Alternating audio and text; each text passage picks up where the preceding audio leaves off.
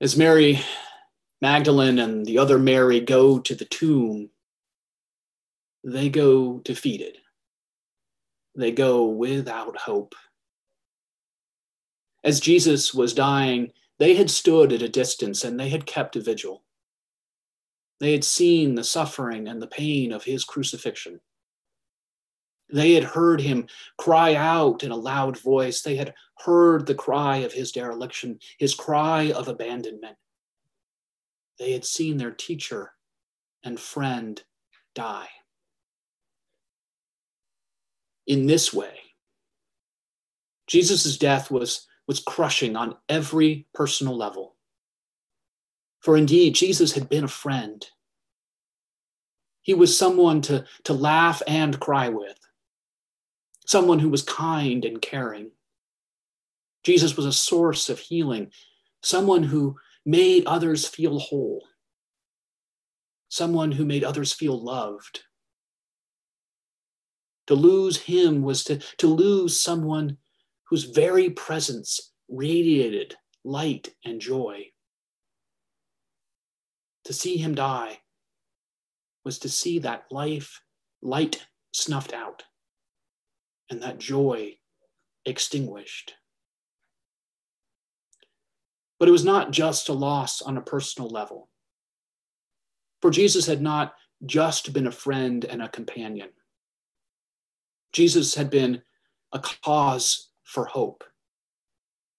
Jesus had proclaimed the kingdom of God, the coming of God's justice, the coming of God's wholeness, the coming of God's peace. Jesus shared meals with outcasts and sinners. Jesus fed the hungry and forgave the guilty. Jesus healed the sick and proclaimed good news to the poor. Jesus shared stories that revealed the depths of God's love, and he did so without fear and without hesitation. He was always himself and always confident of the message his person and his actions embodied. So to see him die was to see this vision of God's kingdom defeated. To see Jesus die was to watch the message die with him.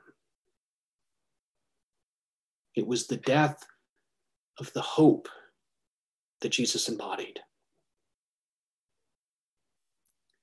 The two Marys go to the tomb defeated and hopeless.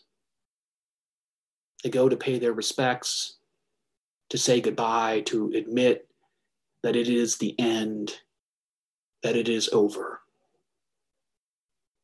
They go for closure. They go to be able to move on. But what greets them there is not an end. It is not over. They do not find closure, but a new beginning.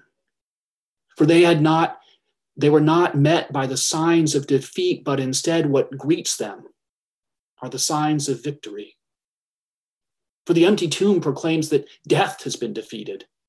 The angel proclaims that enmity and estrangement are no more.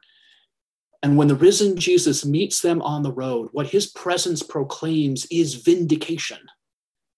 Vindication and the cause of hope. For not only does their friend live, but so too does the hope and the vision that Jesus embodied and proclaimed. As Jesus lives, so too lives the kingdom of God.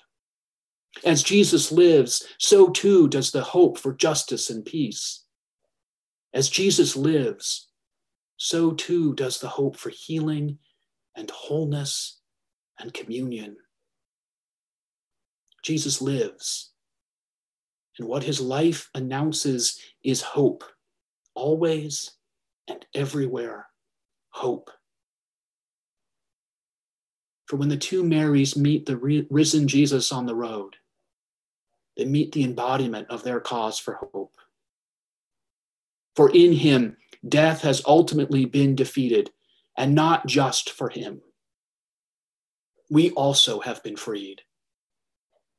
For as Paul makes clear in his letter to the Romans, this new life is not merely something that happens to Jesus, but something in which we also come to participate. Paul writes, "For Christ, being raised from the dead, will never die again. Death no longer has dominion over him. The death he died to sin once for all, but the life he lives to God. So you also consider yourselves dead to sin and alive to God in Christ Jesus." And in some sense, each of the stories and lessons we shared tonight point to this hope.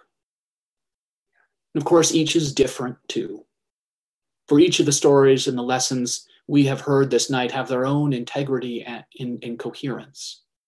Each story and lesson can stand by itself.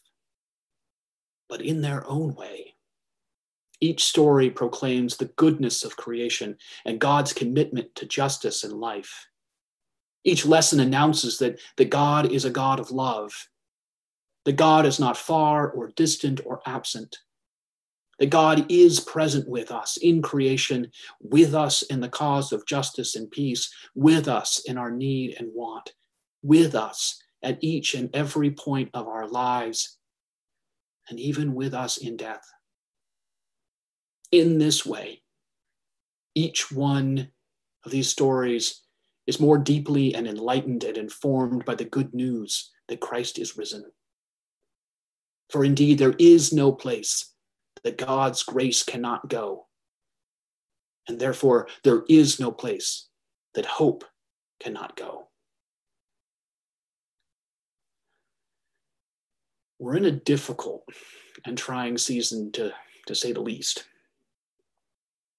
Our lives have been upended and disrupted. Fear and frustration abound.